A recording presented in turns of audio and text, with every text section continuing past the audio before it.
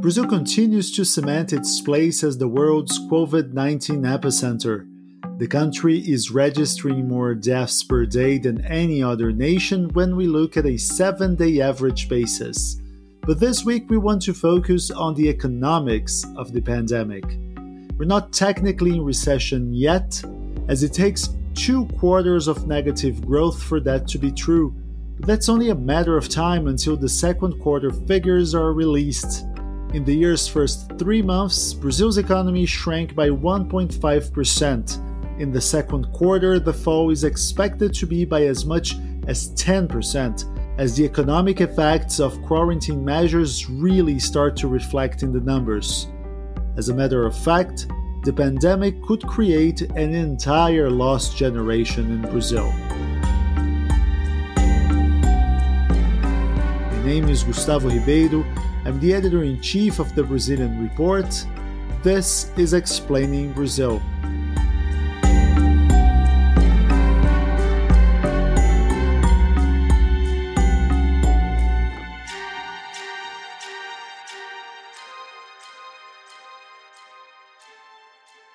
Since January, Brazil has already lost 1.4 million formal jobs, according to data from the Economy Ministry. Meanwhile, the Brazilian Institute of Geography and Statistics reports that a total of almost 13 million people are out of a job. And that doesn't even count the millions who are not working, but due to the pandemic simply can't or won't look for a job. Less than half of the economically active population is employed, the lowest level on record. That creates a scenario that would leave scars on any country. And this week we want to ponder which kind of society will emerge in post-pandemic Brazil. And to do that, we'll speak to a historian and an economist. First up, we have economist Diogo Brito, a Brazilian researcher at the Bocconi University in Italy. He and 2 other researchers, Paulo Pinotti and Breno Sampaio, have published a paper with a very intriguing title, quote, "The Effect of Job Loss and Unemployment Insurance on Crime in Brazil." They say that after losing their job, Brazilian workers are 23% more likely to be convicted of crimes in the near future, and not necessarily financial-related crimes. Diogo, thanks for joining us. I'd like to start by asking how you got to that conclusion. For this project, we use quite detailed data, so we have near the universe of criminal prosecutions for almost 10 years in Brazil, and also individual level data from the formal labor market in Brazil, so we can match workers to criminal prosecutions. So we can compare crime rates of groups of workers that were dismissed before and after they lose their jobs. And then we compare this over time to other workers who did not lose their jobs.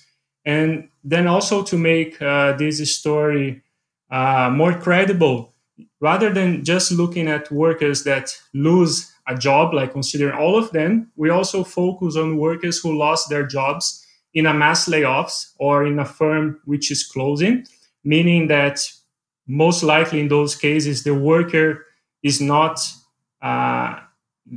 exiting the job because he decided to pursue a criminal career or for third reasons.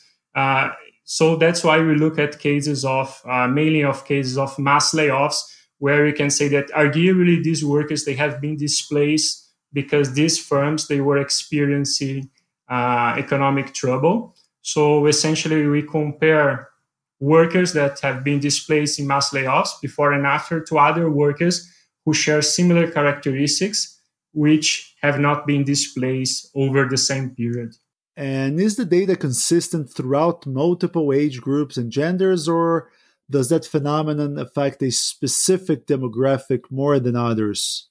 One interesting finding is that this effect, we find a positive and strong effect for most groups of workers. And by that, I mean workers with lower and higher education levels, workers with lower or higher income, workers of all ages.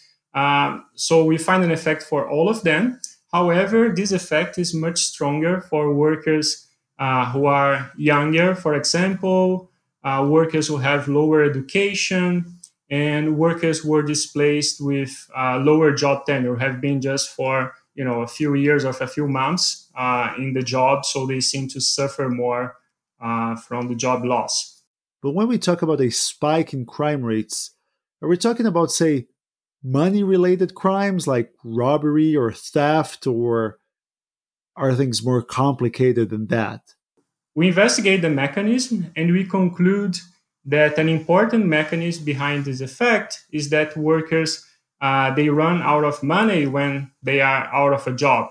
So one of the reasons we conclude that is that we find that those workers who have access to unemployment benefits during the first 3 to 5 months after the layoff, they are not more likely to be criminally prosecuted. So unemployment benefits seem to help a lot while these workers they are receiving unemployment benefits.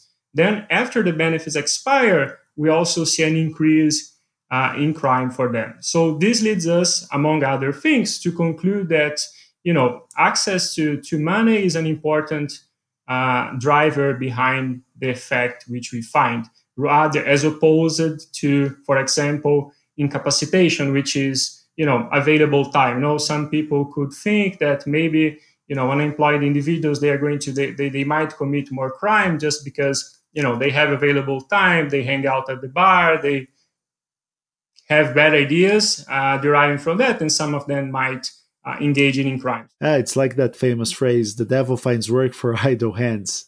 Our conclusions are opposite to that, so they are mostly related. They highlight the importance of their ability to keep up with the consumption of their basic needs during after the job loss. So this is one part. Another interesting finding is that we find an increase in crime for all types of crime. So we look all across the board and we find a quite strong effects on, for example, drug-related crimes, on property crimes, but we also find effects on more violent crime. For example, even homicides. We can detect an effect which it goes something around 20-30% increase. And even for sorts of pet crimes, as it's sometimes called, we see an increase in crimes just as traffic-related incidents. Another paper that we're working on, and this one also with Sonia Balotra, who is at the University of Essex, is we're studying the impacts of job loss on domestic violence, and we find somewhat similar findings to the main paper, to the other paper on general crime. So we find that job loss increased domestic violence measured by criminal prosecutions, both when it's the male who loses the job and when it's the woman who loses the job. With the pandemic, the Brazilian economy is tanking, and many economists predict a job apocalypse when all is said and done. Meanwhile, the government says it only has enough money to keep paying its 600 reais coronavirus stipend for another couple of months, an emergency salary that amounts to 110 US dollars, more or less. So, what should we expect for Brazil? I mean, are we looking at a purge-esque scenario here? Yeah, so we think that an increase in unemployment might lead to an important increase in crime rates. So as we were seeing already, like there was a decrease of about 5% in the employed population, according to IBGE recent statistics. So yeah, so certainly unemployment, a worsening in employment is not promising in terms of crime. Then related to the government measures that were taken recently, so based on our conclusions that the increase in crime after job loss has a lot to do with the access that workers have to money, essentially that you run out of money when you are out of a job. We think that It's very good news for crime that and for also for other reasons that the emergency aid was done in Brazil, and it was quite large and covered a very large number of people. So we believe that this, based on our research, on our conclusions, this should help alleviating the problem. But of course, if the economic crisis persists for quite long, and the government is not able or unwilling to continue with aid support, the picture could look bad for crime. I would expect effects which go all around the country, and we see an economic slowdown all around the country, and not only even in places that experience a lockdown. So it's happening everywhere because people do not feel confident even to spend when they have. But of course, places which are hit harder by the virus might experience, I'd expect them to experience a worse economic crisis. Experts believe that the coronavirus led crisis will be more acute than previous ones, and that spells a bad omen for millions of people entering the job market. That and more after the break. I'm Gustavo Ribeiro, and you're listening to Explaining Brazil.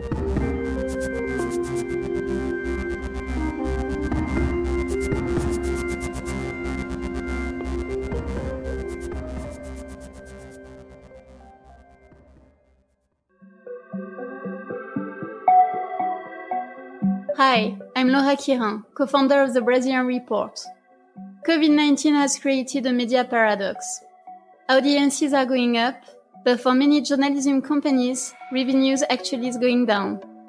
Some of Brazil's biggest media outlets are trying to cut the salaries of their reporters by up to 70%. Not us. We protect our team because they bring you the best information about Brazil in English. But we do ask you to subscribe to the Brazilian Report, which is the engine of this podcast. There, you will find new in-depth content every day, special reports, analytical newsletters. Just go to brazilian.report/subscribe. And please, stay safe.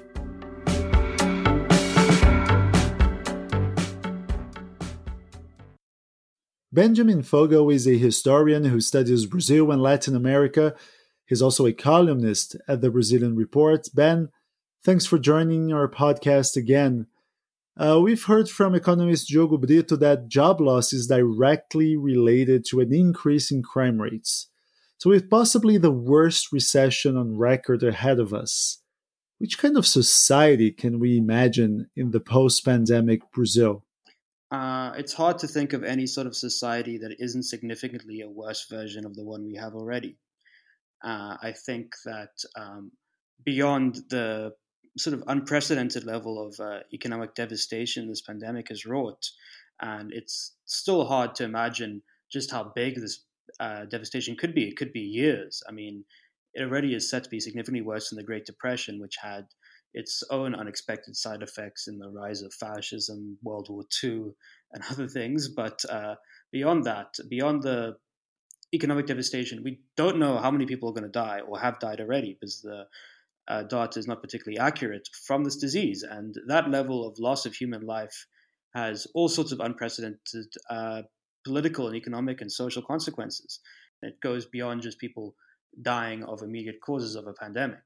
And if we think about, say, the Spanish flu or the Black Plague or any of these great pandemics of history, they completely transform societies. The society that came in and the society that came out are completely transformed. I mean, it's a complete aside, but I think it's worth mentioning. If there's a significant body of research that indicates one of the sort of crucial factors, and not causative, but necessary factors that led to the development of capitalism in Europe, was the demographic loss of the Black Plague, which meant people looked for other ways of productivity during this time.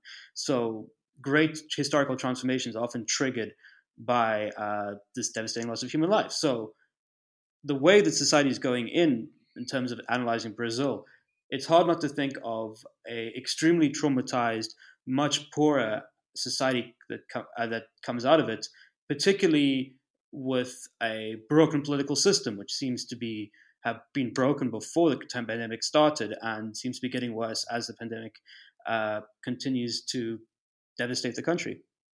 An article by reporter José Roberto Castro shows that we will have an entire generation of Brazilians who might never reach their full potential. That's just because they are entering the job market at the wrong time. What might that impact us moving forward? Well, I think there's actually two generations here. There's people about my age, sort of late 20s, early 30s, who had grown up in a more positive society and had expectations that things would be getting better continuously, and then whose hopes were dashed beforehand by the past economic crisis. And you'll find among my generation a lot of people who got in debt trying to pursue higher education, found once they had come through the process that there weren't jobs or opportunities and solid things going forward pre-COVID. So the major uptick in employment is sort of this informal or casualized economy working for delivery apps. All these, there's a big literature now on like call centers and delivery app workers in Brazil. And these guys were already really badly off before COVID arrived. And now the one sector that COVID has devastated more than everyone else is this particular sector. It's these casualized sort of hustle economy jobs because people aren't using apps. The consumption has gone down, and now you have a whole generation of people who had entered the workforce with some degree of expectations of a better opportunity than their parents, who've just lost what limited opportunities they had. Then you have a second generation, which is the younger people who are basically coming through higher education or secondary education right now. And first of all, their educational experience has been completely devastated. And it was being devastated before COVID as well, as this government has unleashed, already following damage under the previous Temer government, one of the most sort of anti-education platforms ever in the history of policy, and the funding, the situations being slashed. And then you have your whole year disrupted by a pandemic, and you don't know what's going to happen going forward with your classes. You know there's no jobs out there. You know that your opportunities are limited. And furthermore, it's quite likely that even more damaging policies could be enacted under the guise of the crisis to further limit your educational possibilities. So you have this generation then coming up with really not even the option of working as a Uber driver and having had their final years in high school, early years of college messed up. And these guys are pretty much screwed, to be honest. It's really hard to think of how badly affected these guys are going forward. In a piece for the Brazilian Report, you mentioned that this crisis could create the ideal conditions for a rise of authoritarianism in the country. But at the same time, we have a recent poll showing that Brazilians have never been as supportive of democracy as they are now. Of course, a lot of people equate democracy with elections and not necessarily with principles like defending minorities and human rights. I think the statement of support for democracy has to be read in many ways. One, it's sort of an empty statement if you don't have a qualitative assessment of what democracy means, because as you point out, democracy means different things for different people. And for some people, often authoritarian measures can be justified in defense of democracy. Remember, again, the 64 coup was justified as a defense of the constitution against the alleged authoritarian threat posed by the sort of populist left-leaning João Goulart government. So often defenses of democracy are useful justifications for authoritarianism. So you can't really read too much into a sort of blanket statement. So if you were to look at polling and all these things, you have to ask, what are the trade-offs that people would make? If you said that people would like order in a time of chaos more than democracy, that's often a statement you find people making. Or would you prefer low crime and less rights to then lots of rights and high crime? And these are sort of trade-offs that people make, and also among different demographics, dependent on class. In Brazil, you get different interpretations of these things. But I think it's also worth saying is that despite the popular electoral victory of the openly anti-democratic and authoritarian President Jair Bolsonaro in 2018. Generally speaking, if you look at all the polling in Brazil, a majority of the country, and this can be sometimes a big majority or a slight majority, has always said that social rights, ending inequality, and some level of state involvement to reduce inequality has always been necessary as a form of government in Brazil, which is seen as entwined with democracy, but that's not exactly Bolsonaro's agenda. So I think there is support for policies, a majority support for policies that doesn't necessarily have any expression within a government with popular approval right now, as well as different meanings of democracy. So you have to be careful with these studies. So I think right now, the other thing is what makes me think the possibilities of authoritarianism are increasing in Brazil is that no one seems to have an alternative. What do I mean by this? If you look at the opposition to President Jair Bolsonaro in Brazil, it's very divided. You have on one side the center-right, most of which was complicit and openly supported Bolsonaro's election in 2018 and believes in many of the same policies. Then you have the Workers' Party, which is divided from these guys for a variety of political reasons. And then you have other sort of center-left and far-left forces which are not in the Workers' Party and don't have the same policy beliefs as the center-right. And among all of these forces, no one really has a credible alternative vision to Bolsonaro. And how can Brazil get back on its feet? I think this is a decade thing. I think we've entered a worse version of the lost decade after almost a previous lost decade, so maybe lost 2 decades, comparable to the worst of the 1980s. So we're going to have a lost 20 years, maybe, in terms of democratic progress and economic progress for the country. Now, what happens exactly is hard to know, but my sort of medium-term prediction is, rather than the catharsis of a impeachment or coming to terms with or final reckoning for the Bolsonaro government, whether it be through the Supreme Court or Congress, there will be a slow burn of lost credibility, trade-offs, and scandals as the government tries to desperately cling to power by making deals with the sort of corrupt center that governs Brazilian politics, while other institutions such as the Supreme Court or the federal police bleed the government slowly but surely of its power through strategic arrests. So we have this sort of like slow bleeding process. At the same time as that's happening, we have a weak government, which Brazilian Congress adores, but they can enact better deals and more rent in these circumstances. We also have a more rapid bleeding of Brazilian democracy as the attacks on institutions, popular forces, and norms continue by this government with a ineffective congressional opposition, meaning that you have a weak government more and more ruled by a rent-seeking interest in Congress and the degradation of Brazilian institutions going forward. And that's while the economic crisis continues to worsen, there are piecemeal measures by government, but nothing sufficient to deal with the crisis, and the public health crisis just gets worse and worse, which is a breeding ground for all sorts of unprecedented and dangerous tendencies. That I don't see a positive scenario. I don't see at any level of Brazilian society credible leadership and alternative being promoted.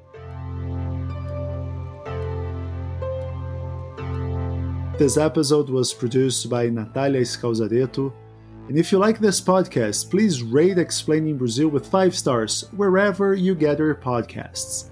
Or you can sign up to the Brazilian Report, the journalistic engine behind the show. We offer a 7-day free trial, no strings attached, which gives you access to the site for a week without the need to insert any credit card details whatsoever. I'm Gustavo Ribeiro, and I'll see you back here next week. Thank you.